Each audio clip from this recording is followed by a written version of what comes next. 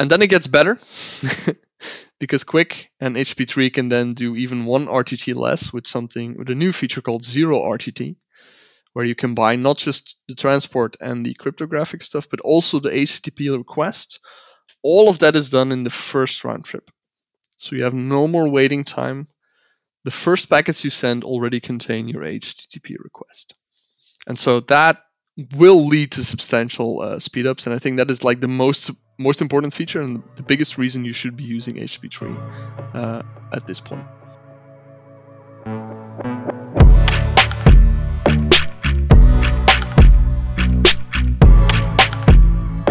Hi there, and welcome to PodRocket. I'm your host, Paul, and today we are fortunate to have Robin Marks on the call. So Robin is a solutions architect at Akamai and has a PhD in computer science. So he's one of the guys that we're going to love to talk to talk about what's bleeding edge and down to the nuts and bolts. Hey, Paul, how are you? I'm good, thanks.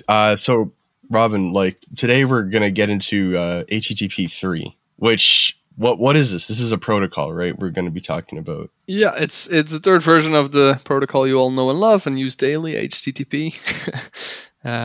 It's the most recent version of it. Obviously, it's been in development for about 10 years by this point, and it's finally been standardized 3 weeks ago. So it's kind of time that people start catching up to what it is and how you can use it. So it's the most modern one. And it's been around in development for 10 years. Yeah, exactly. So if people might remember, HTTP 2 isn't that long ago. It's only finalized in 2015, like 7 years ago. But even then, they were already working on the inner layers of what is now HTTP 3. So I always like to say that HTTP 2 is like a transitional version to what we really wanted to end up with, which is H3. Yeah. It's almost like it takes the same amount of time to develop these very impactful protocols as they come out as it does for the drug companies to come out with a new treatment. It's like a decade. Yeah, that's true. And that's actually one of the reasons that HTTP3 is so different from HTTP2, because we want to speed this up for the future. What we actually did was make a lot of changes in not just HTTP, the top protocol, but everything beneath that. We changed things in the protocol stack, like protocols like TCP and TLS. We updated those as well to make sure that we can be much faster implementing new protocols in the future going forward. Yeah, we should definitely get into what some of the specifics about HTTP3 are. I mean, just quickly fast forward to anybody that's listening and is excited about this. I mean, HTTP3 is based on UDP, right, Robin? It's instead of the other more reliable TCP transport layers of the other ones. Yeah, so that's a statement that's technically correct, but not really useful. Usefully correct, I would say. The thing is that there is a very big thing between HTTP3 and UDP, which is called QUIC, right? And QUIC is really the new thing. HTTP3 is not that much different from HTTP2, but QUIC is very, very new, very different. And QUIC is actually what some people call TCP 2.0. It's like a reimagining of what TCP could be in a modern network. QUIC has reliability, it has flow control, congestion control. Everything we know from TCP is also in QUIC. And the fact that it runs on top of UDP really has nothing to do with your typical TCP versus UDP differences that we all learn about in classes. UDP is faster because it doesn't have a connection set up, that kind of stuff.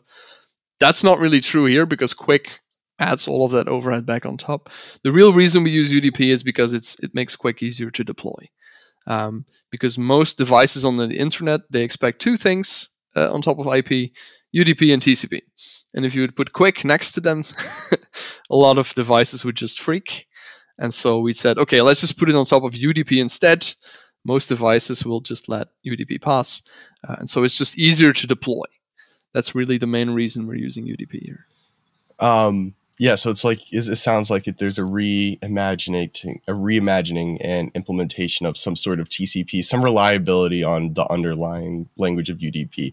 And I wanted to just kind of outline that this is based like on that lower level on UDP, because maybe it'd be useful if it's all right with you to like draw a line between HTTP 1, 2, and 3 before we get into the nuts and bolts, just to like create a lineage for listeners. So like HTTP 1, classic like old web, based on TCP, and then we go to HTTP 2.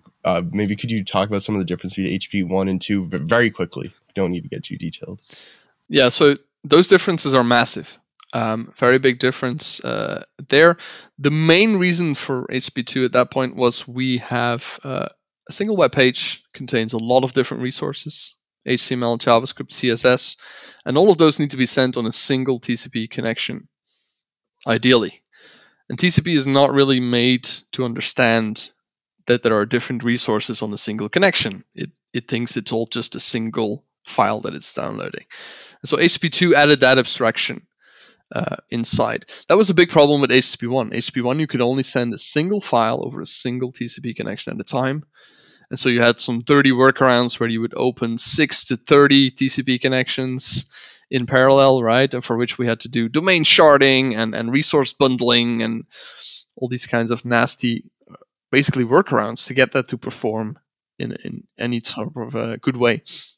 Is some of that tax that we're experiencing from the RTT, the round trip time for like opening these connections, and you have to do, I have to do 50 of them, and yeah, okay, that is definitely one part of it. And then another point that was starting to become a problem was packet loss, because all of these connections are going to start ramping up their bandwidth usage at the same time, and they're going to cause bandwidth contention at the same moment, and so you're going to get massive loss at a certain given point of time.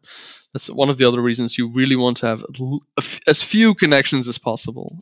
From maybe exponential backoffs. Yeah, exactly. Mounting up and then going, no more. Gotcha. Yep.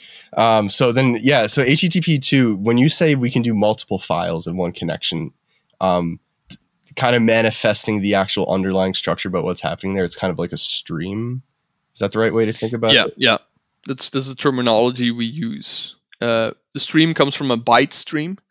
So it's basically like, even HTTP2 doesn't really know if a stream is HTML or CSS or JavaScript. It doesn't care, right? It just knows this is an independent thing that the browser can then use and interpret as it wants. So that's why they're called byte streams. And this is actually terminology from TCP, but TCP is just a single byte stream. And now we want multiple byte streams on top of that single byte stream. That's what HTTP2 does, yeah. So HTTP2, you can kind of go connect to your guy over there, send everything that needs to be sent just as bytes, and then close your connection. No need to go back and forth. All right, so now we're in the new space, HTTP 3. So the main difference we talked about is we're building up from UDP, but realistically, there's some reliability that you folks are tackling and implementing, and you said that was called QUIC. And would you say QUIC is like a one-to-one mirror of the reliability that TCP provides, or like what are some of the corners, I guess, that you cut and the decisions that get made in this design process? Yeah, so it's not a one-to-one mirror, but the concepts are very, very similar. It's still fully reliable, so it's not like packets can get lost. You still have acknowledgements and retransmissions, and you still have all the other things that we know from TCP. But there are, of course, big differences. And one of the main differences there has to do with these streams that we just talked about. So HTTP2 added this concept of multiple independent streams, but it then still had to map it onto a single stream in TCP. And that led to all kinds of inefficiencies. This is what is called the head of line blocking problem, which we don't really have to go into today probably, but a lot of inefficiencies there. And what QUIC basically did was take that concept of these multiple streams and brought it down into the transport layer protocol. So TCP thinks it's just a single file, but QUIC knows, oh no, we actually have multiple independent things on the same connection going on. And that means that QUIC also knows, okay, I have a packet lost. That doesn't mean I have to stall my entire connection, like with TCP. It can say, oh, I just have packet loss for this stream. All the other streams are unaffected. I just need to deal with this single stream that has loss, right? And in that way, and in several other ways, Quick can be more efficient about loss detection reliability. So the concepts, high-level concepts, are very, very similar. It's still a reliable drop-in replacement for TCP, but it can be much more efficient, much smarter in what it does. Is this because UDP kind of gives you this platform and sandbox to sort of say, like, we can send, it's like a big soup of a transport layer, and we can slash this up and divvy it up and manage what is going in semantically, versus, like, I guess in TCP, when you open up a connection in the stream, everything in TCP is like stateless, right? Is that the right way to think about it? And it's really like, this is my one job, my one file, and I'm going to take care of it. So everything else on top of that is just magic that you have to implement. I think that's a fair thing. That was the case with TCP, right? So UDP is super flexible. You can do anything you want on top, but that also means it doesn't give you much, like reliability. And TCP was more like, what will most implementations, what will most higher level protocols need is ordered data that is sent reliably, and that's basically the service TCP provides, right? And now with UDP, because it's so flexible, you can build whatever you want on top of that. And some people are surprised by this, but this has been going on for ages, right? A lot of games, a lot of video conferencing systems, they all run on top of UDP, and they often re-implement reliability to some extent, or very similar things that you see in TCP on top of UDP. It's nothing new. It's just that we mostly use TCP because you get that like for free. You get all this complex logic for free. You don't have to do it yourself. But there's no reason you can't do it yourself. And that's what Quick does, but then in a very advanced way. I always like to think in Quick, we took like the last 30 years of TCP, everything we learned, we put it into one nice big package with all the best practices, and that is Quick. Awesome. I mean, let's talk about why it's faster. Maybe some of the nuts and bolts. RTT, round trip time. With UDP, it's a little bit of a different story. So you mentioned like these video conferencing guys, these game applications, they use UDP. There's a reason they use UDP, that you can get faster. There's more malleability, like you said, when you're implementing things. Could you talk about like how HTTP3 tackles the speed problem within Quick and makes your own improvements? So Quick offers a lot of different performance features or optimizations. Like I said before, head of line blocking removal, there is something called connection migration, you have a slightly better prioritization system, and so on. These are things very technically interesting, but I wouldn't say that those will have the biggest impact for most of the users, right? They only come out at like very specific edge cases for some use cases. The one thing that will impact most of your users is what you just hinted at, which is the round trip time, which is the connection setup at the start, right? That's one of the reasons that we use UDP, that's correct, is that it doesn't require a connection setup. This is why, for example, DNS runs over UDP, because you can send the request and get a response into a single round trip between client and server. That's not true with TCP, right? TCP, you need to do the SYN, SYNAC, ACK three-way handshake. That costs you a full round trip. And then if you run TLS on top of it to get the encryption that we all want so badly nowadays, that is another 1 to sometimes 2 round trips on top. So you're already doing 2 or 3 round trips of waiting, and only then can you send your HTTP request and start getting a response back. If the round trip time is high, let's say your client is in Europe, where I am, and your server is somewhere in California, then this can take up to 200 milliseconds or more for even a single round trip, right? And that gets slow really, really fast. And that's one of the core optimizations with Quick. So with TCP and TLS are completely separate protocols. With Quick, that's no longer true. Quick and TLS are fused together inside of Quick. So Quick can only be used with TLS. It's always encrypted. And this means that you can do the handshake of both Quick, so the transport level handshake, and the cryptographic handshake, the TLS setup. You can all do that in a single round trip. And so you save at least 1 round trip, sometimes even 2, compared to your TCP typical setup. And I have maybe some numbers later that I can share. We have some companies that actually tested this in practice, and they find up to like 400, even 600 milliseconds lower connection setup time just because of this in real networks. And then it gets better because QUIC and HTTP3 can then do even one RTT less with a new feature called zero RTT, where you combine not just the transport and the cryptographic stuff, but also the HTTP request. All of that is done in the first round trip. So you have no more waiting time. The first packets you send already contain your HTTP request. And so that will lead to substantial speedups. And I think that is like the most important feature and the biggest reason you should be using HTTP3 at this point. How do you guys get TLS to work with zero RTT? That sounds amazing to me. Without the send, the axe, and yeah, I mean, we don't want to get too into the weeds here, but very good question, because that's one of the most technically challenging aspects here. The problem there is to be able to do that, you want to fully encrypt all of your first RTT. Otherwise, you're sending your initial HTTP request in plain text, and people will be able to read it. You don't want that. So zero RTT is really only possible from a second connection onwards. What's going to happen in your very first QUIC connection? That's going to be a normal one round trip time for transport and TLS. After that, it's fully encrypted, and then the client and server are going to negotiate new cryptographic parameters for the next connection. This is what's called a session ticket, because it's a TLS session. So you basically get a what is called a resumption key. So you pretend like you're resuming the current session sometime in the future.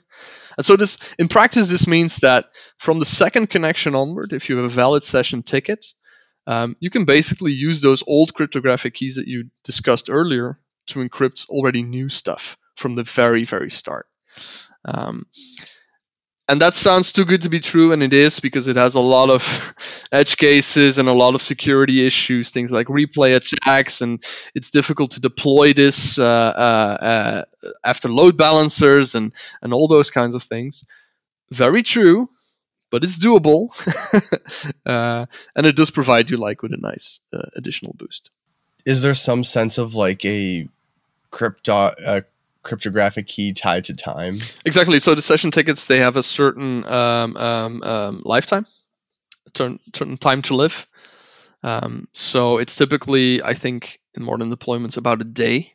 So you have to do it within a day, or it expires and you fall back to a normal connection setup. There are other protections there as well. Like some deployments won't allow you to use zero RTT if you changed IPs or you changed networks in between. And there are several other ways of mitigating any security risk that you might encounter with zero RTT. There's definitely people that, the most dangerous people out there are the ones who are smart enough to keep up with the modern news and transport layers that are being built so they can understand how to sneak in, right, and do these types of things. So it's always important to like reframe ourselves to talk about these very important things if people who are listening are going to be implementing them. How do you think implementing HTTP3 will fall on the plate of people? Like, is it difficult? Is it hard? I mean, from my personal experience, you talked about HTTP2, and right before this call, I was mising over what a difficulty it was to get HTTP2 to work in a serverless function because of streams. Yeah. And I don't have I have bad news for you. It's only gonna get worse. Because for HTTP2, you only need to deal with HTTP2, but now you need to deal with HTTP3 and QUIC, and inherently also TLS, because it's inside of QUIC.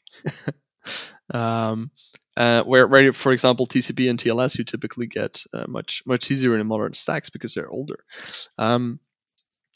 So the recommendation I've up to now always given is that if you want to use it today, use an existing deployment from a CDN, a content delivery network, something like Akamai, Cloudflare, Fastly. They all have very mature deployments that you can use with the click of a button. It's really that simple. They have implemented this. They have implemented all the complex features that you might ever want to use, because they have been working on this for like 5 to 6 years since the beginning. If you really want to do this yourself, I wish you the best of luck. There are options, but they are very hands-on.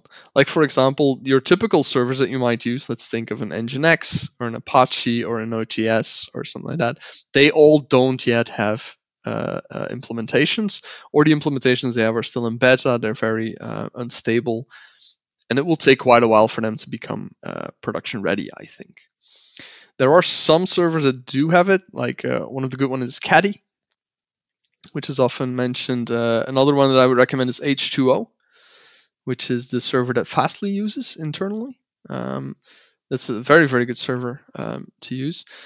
But those are not your typical servers you would have in a production setup. So you would have to like mix and match this with your existing HTTP 1 and 2 deployments. Not always easy.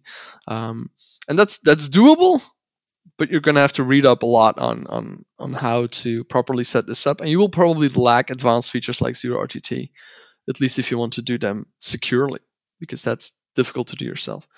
And then for what you mentioned, trying to integrate this yourself into like a custom app or a custom piece of software, also possible, because there are many open source libraries. But there, again, you're going to have to spend quite a bit of time getting to know what exactly this is, because the APIs are very different, the capabilities are very different, and you really need to know what the protocols are doing underneath to really get the speed boosts that you might want. And if you don't get the speed boosts, there's really no real good reason to switch to HTTP3. And it's easier to stick with HTTP2. So it's a lot of work to really get it out of there. I expect this to improve over time, let's say 2 to 3 years. But at this point, it's too new. I would rely on existing implementations, existing deployments, I should say. Yeah. So it sounds like one of the big optimizations you're getting here when you're talking about, okay, well, if you're not getting an optimization, it's not even like really worth it in the first place. So these optimizations we're talking about are mainly framed in our conversation around RTT and how these get carried out and performed. Is there like a vector we're missing here that you would say has important weight to this speed saving? Yeah, so as I said before, there are several other performance features that are definitely in there, and that will have a big impact, but only for like a subset of the users. In web performance, for example, we like to talk about the P99 or the P99.99 percentiles, which means like 1 in every 100 or every 1 in 10,000 users will have like a big impact from that. One thing, for example, is what I mentioned earlier: the better way that Quick can do loss detection and retransmission will be useful in some like heavily congested cellular networks, that kind of stuff, right? So that's one aspect. The second aspect that you might want to start using HTTP3 now is for future improvements. So right now, the RTT and the connection setup is the most important one, but this is going to change in the future. They are talking about adding new features, like one of the ones that I'm particularly interested in is called multipath, where you can use Wi-Fi and cellular at the same time. So now you'd switch between them, but then you can use them at the same time to get like better bandwidth or more robustness. That's coming. There is something called FEC, forward error correction, where you prevent retransmissions from being needed by sending some additional data in the first place, that kind of stuff. That is all coming. And if you switch to HTTP3 now, you can very easily tap into that later. That being said, though, I think HTTP3 is mostly going to be useful in the client side of the connection, like the last mile typical setup. If you want to start doing inter-data center or CDN edge server to your origin server kind of traffic, there is probably not going to be worth it to switch to HTTP3, at least not yet. Probably down the line, but not yet. You won't get a lot of huge benefits there unless you're using very specific setups that use very specific features in the protocols. But I haven't seen people talk about that yet. For now, it's mostly client to edge server where it's being deployed and where it's most useful. To your point about congested networks, I mean, that's a very potentially pertinent use case even for like an internal setup. If you have something, big data applications where you're having millions and billions of requests being sent, do you think HTTP3 could help in that internal sort of setup, remove the cruft and the extra time from the RTTs from every single, yeah, that's a lot of requests that need to get made. It's like insane. In that case, definitely. But again, that is a very specific setup that not many people have, right? And in that case, you also need to look at other features like ECN and the upcoming L4S and that kind of stuff. And Quick definitely has support for those things, and there is support for this kind of use case is supported in Quick. But again, I don't think most people listening, hopefully, are managing that kind of network. Because we'll become them. Now I have a very specific question to go along with this. So if you're in big data and you're trying to maybe populate a Snowflake table or S3 buckets or whatever, if you're making millions and billions of requests, you're probably doing it wrong. Like what you want to be doing is batching things. You want to be sending it in one request and kind of finding that sweet spot. That comes at an overhead though. You're storing things longer in memory. You're paying for more memory. You're paying for like, I don't know, just more. There's always a trade-off between your runtime efficiency and the amount of memory you spend. Those are like the two big. So if we have HTTP3 and all this cruft is removed, do you think we can reasonably start to think about removing batching? Would that be something in your mind in the future that could be potentially looked at from this new protocol? I think with the concept of independent streams at the transport layer, I don't think HTTP3 will be the big driver there, but Quick definitely could be. But it will require some, use case specific logic on top to make proper use of these underlying mechanisms to make this work just fine.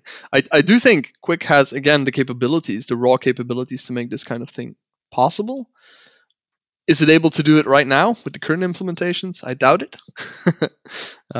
But yeah, I think that's definitely an avenue worth exploring for that kind of use case.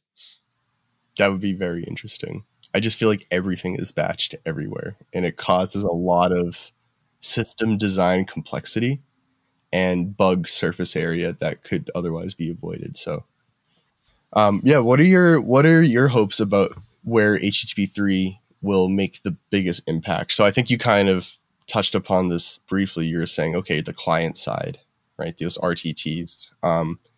Do you see any business use cases in your mind that we haven't touched upon that excite you, either in video streaming, because they already use UDP, their own custom solutions?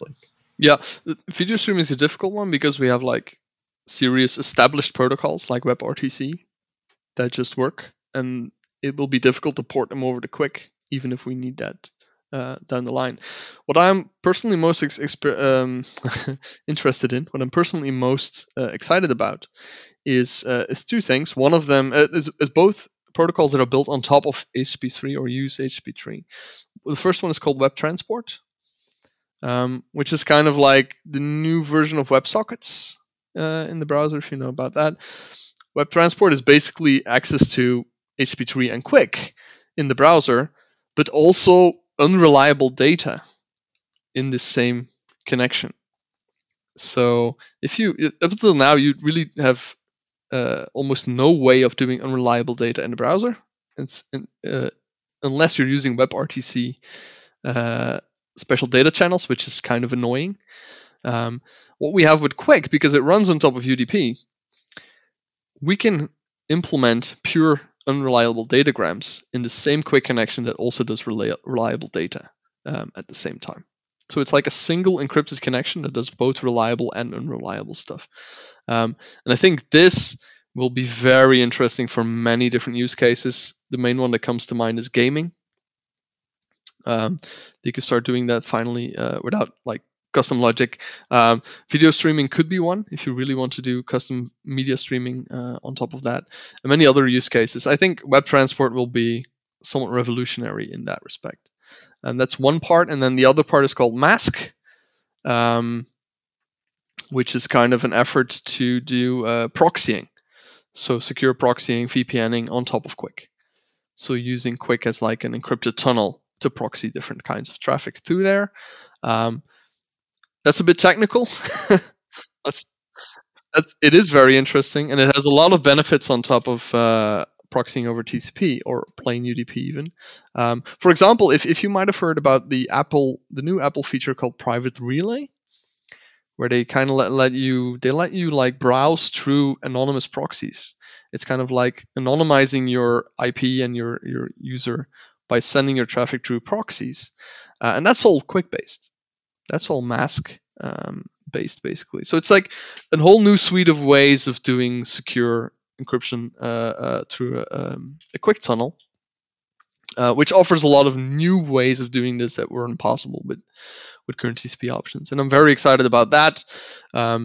They're talking about using this heavily in, like, say, for example, the 5G backbone implementation, that kind of stuff. So yeah, lots more there to come, except for just HTTP3 for the browser or for the web page loading use case.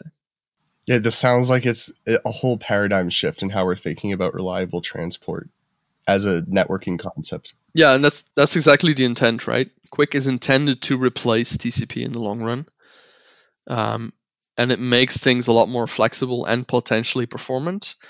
But that means we also need to update some of the application layer stuff.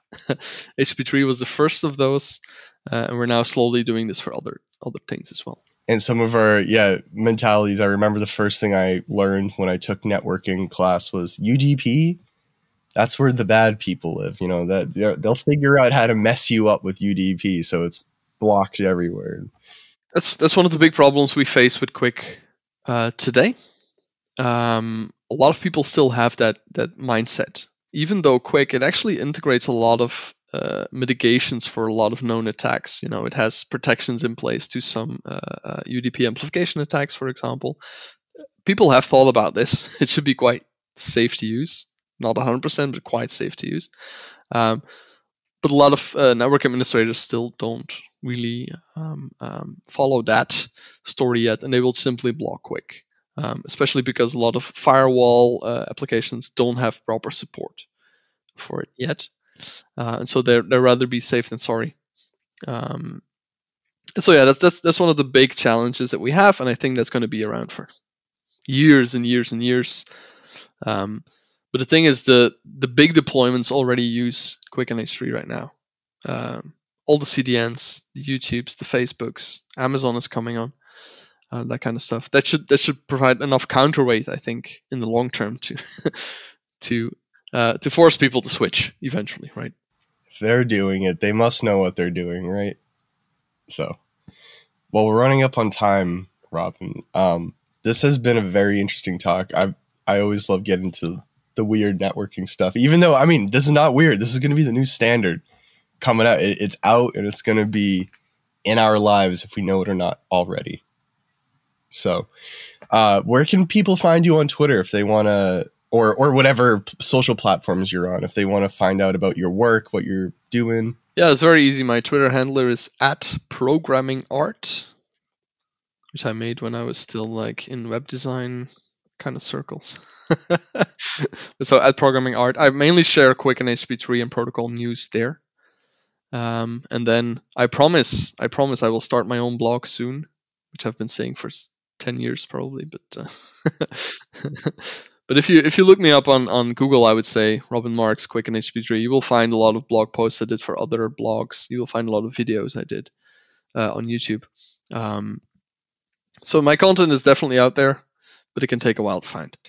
Just to name drop some of the talks. So you did a Married to HTTP3 talk that people can... It's my most recent one. That's not on YouTube yet. That was for Smashing Conference, San Francisco. That will be out in, let's say, about 2 to 3 months, I think. And then Internet on Mars is not maybe directly related, but that was another one. That one caught my eye because it raises this whole question of, like, you know, we all like net neutrality, but like, what happens when Mars is there, man? Like, I don't want those guys to be blocking my traffic. So that's going to be an interesting conversation when that comes up. Exactly. Internet on Mars was like my very first conference talk I ever did, like at the start of my PhD. I'm still very, very proud of that one. I try to be like a little bit funny. But like you say, the questions it raises are, I think, very important. It's about centralization, it's about privacy, it's about censorship, all of those things taken into the concept of an interplanetary internet, but still very, very actual here on Earth right now as well. It's like taking a magnifying glass to the problem, though, because these are such small intervals that it's hard for our human emotions to really get tied to decision-making processes. Yeah, I thought it was a really elegant way to frame the question. If I ever have a child, that's the talk I'm going to send them to learn about the internet. All right, Robin. Well, thank you for your time, and hopefully some people can start to get tuned on to the new HTTP 3 stuff and learn about it. Absolutely, and I would say if people have more questions, please let me know on Twitter. I'm very happy to help in any way I can. Awesome. Thank you, Robin. All right, thanks, Paul. See you later. See ya.